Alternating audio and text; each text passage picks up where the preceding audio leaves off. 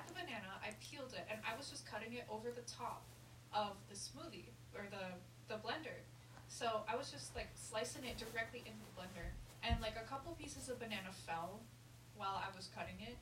So, like, 2 of them fell on the counter, and I think, this is my theory, it has to be the only explanation, is that when the piece of banana fell on the counter, it stuck to the bread tag.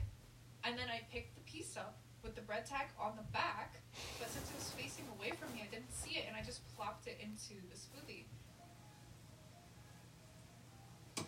Oh my god. And as you can see, the camera can see the bread tag, but this is, I can't see it from the angle that I'm at. So I didn't even notice, even though, like, it looks like the top of the bread tag is, like, peeking over the banana piece.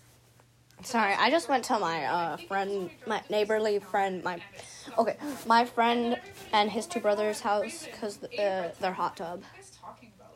And it's currently, like, 60 degrees out, so it's really hot. Love you.